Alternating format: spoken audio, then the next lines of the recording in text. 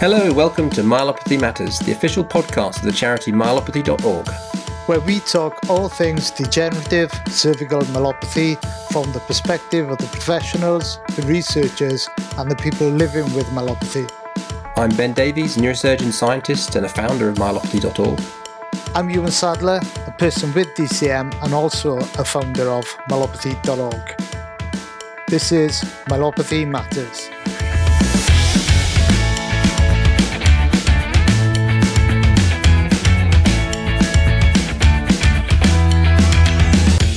So welcome back. We are turning our attention to the number one priority for degenerative cervical myelopathy, raising awareness. Yeah, so important. If there's one thing everyone with DCM has in common is that they have never heard of it before. They have the condition. And it's not just the general public, but the healthcare professionals as well. But recognizing a problem is perhaps the easy part. Solving that challenge, that raising awareness, is quite another proposition. And today's guest, Jay Cantebrigge, someone living with DCM, is taking a very unique approach.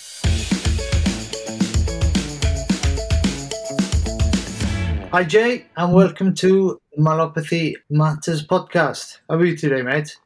Hello, Ewan. Hello, Ben. I'm fine. Thank you very much. How are you guys? Yeah, all good. All good here in Wales. Yeah, all good also. Thanks so much for coming on. I guess we should start by hearing more about this project of yours, which is completely unique, I would say.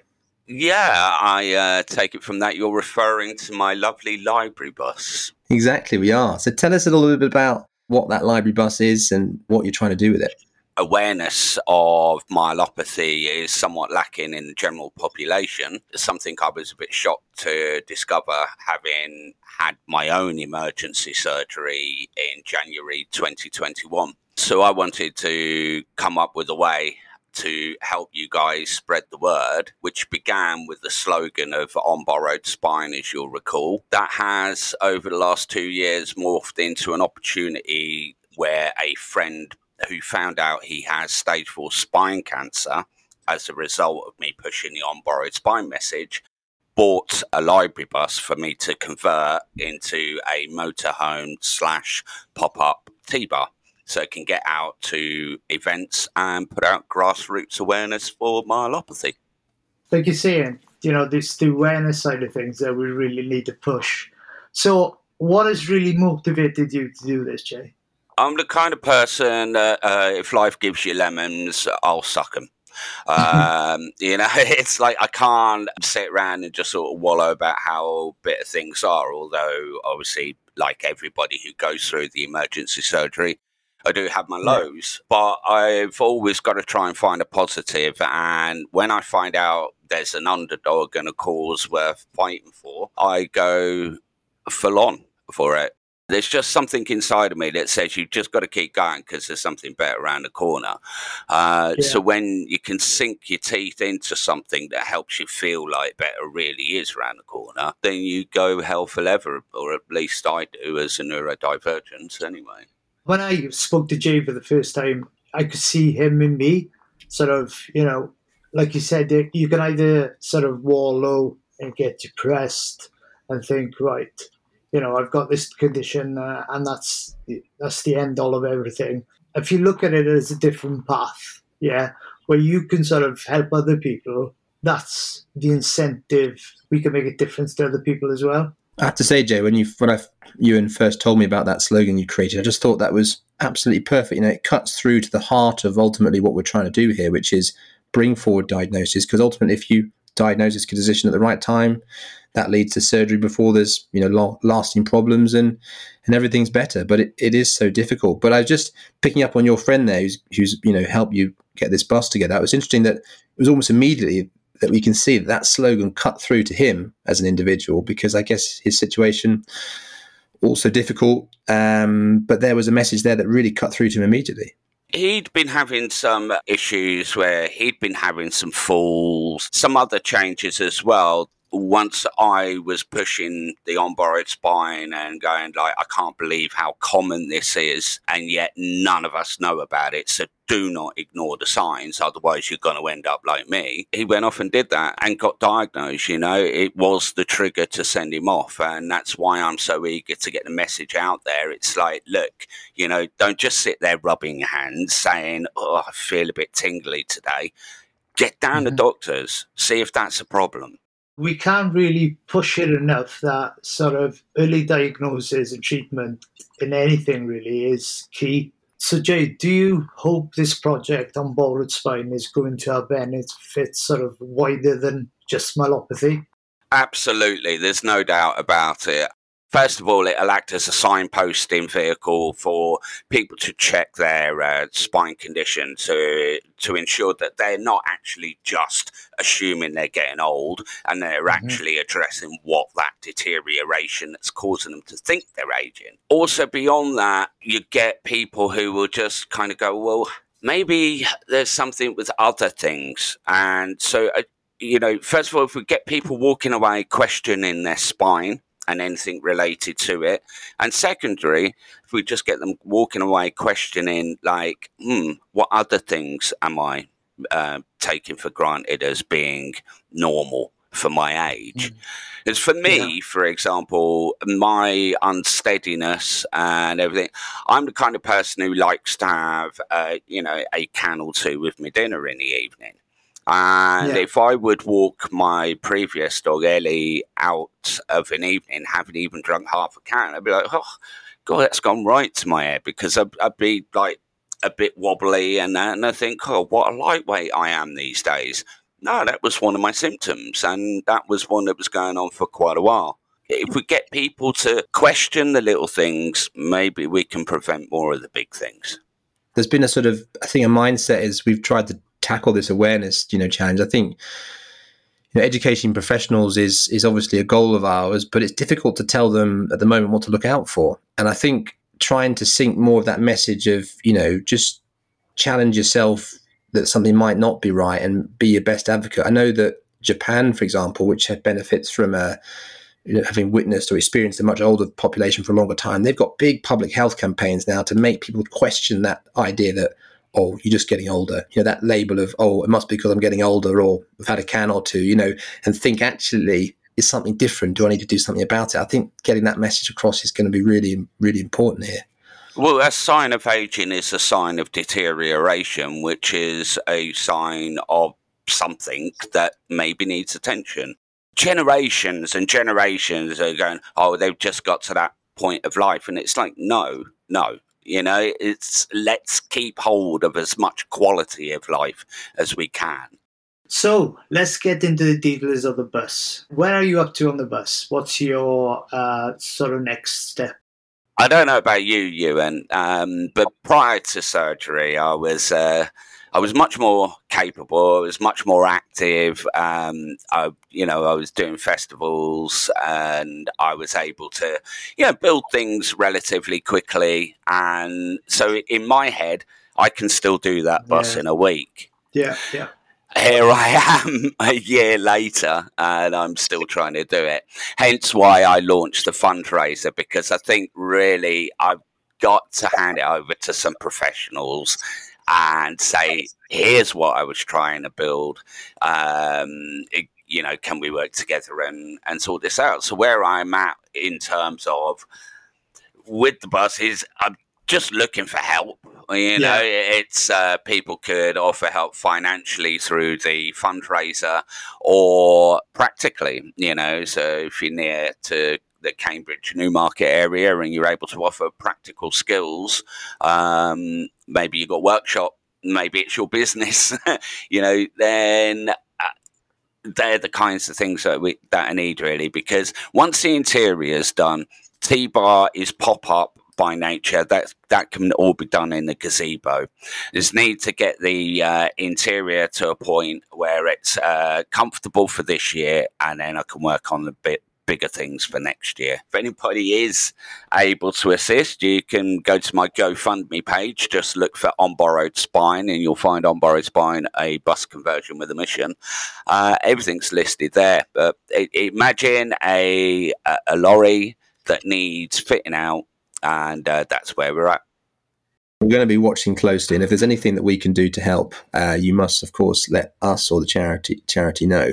But I know with sort of, I'm not an expert in it, sort of fast learning or trying to. One of the key things people talk about with any kind of awareness initiative is what's the action that you want that person to do once they come to see you. What are you going to be trying to persuade people to do, having been to your bus? Essentially, if they feel that they can match one or more of the more serious signs, then I want them to go and see their GP instantly. I envisage that people will come over, primarily fatigued. Then they'll see, a few slogans dotted about the place and some info on the table and, the exhibition rack with leaflets to take away, and that will get people engaging in conversation. I think conversation is the key thing, because if somebody has a conversation and it doesn't actually kind of relate to them directly, but they're thinking in the back of their mind, Elsie, my next door neighbor or whatever, and they want to go back and then talk to somebody else about their symptoms. These are all the kinds of wins that we can have. So, obviously the worst case scenario would be like, no, mate, you need to get an ambulance. You need to be going to emergency MRI ASAP, to somebody going away saying, thank you very, very much. I know exactly what to say to Uncle John or wherever, or, you've been really helpful. Get them going away and having further conversations. That's the only way to really spread a message. Yeah, I totally agree. I've been in, Esther's coffee breaks are really, really popular at the moment. And, you come out of there, and I've spoken to Esther in the past about it, and it's like therapy, because you're in a situation where you're relaxed, you enjoy, and you've got people, like-minded people around you who can understand what you're on about, can relate to your symptoms. It's a much easier sort of a foundation to turn around and start asking questions. And I think the worst thing in the world is having a condition and not knowing what it is. Is that not knowing? Absolutely. The only way we can get people knowing is literally from grassroots up, and that begins with seeding a notion with them. We plant a seed with many people and we get the discussions going, and the more discussions that are had, the more people will realise we're not alone. Yeah, definitely. Well, Jay, we wish you all the very best. Such an important project, and I'll give you as much of a hand as I possibly can. Just remind us again, how can people follow your progress and pledge your support? Okay, well, if you head over to gofundme.com, you can use the search bar and just search for On Borrowed Spine, and you will find hashtag On Borrowed Spine, a bus conversion with a mission. From that point, you can either contact me by sending me a message through the page if you want to sort of help with services or materials or anything like that. Otherwise, you can make a financial donation directly to the page. Also, my name's quite unique, Jay Cantebrigge. I am the only one in the world. Some will say, thankfully. So I'm quite open about what I do when it's related to my health, including my mental health. So if people want to know more, they can follow me on Facebook as well. So please do spare £1 or £2 if you can. GoFundMe On Borrowed Spine. Brilliant. Well, it's been great to talk to you, Ewan, and Ben as well. It's great to finally meet you in voice. Hopefully in a bus over a cup of tea, Jay, will be the next step at some point. Oh, absolutely. Because one of the things that would be good from time to time would actually be to have professionals like yourselves there relevant events wherever it's possible, so that you can actually press the flesh directly with the public. That's a seed that I'll leave to grow for now.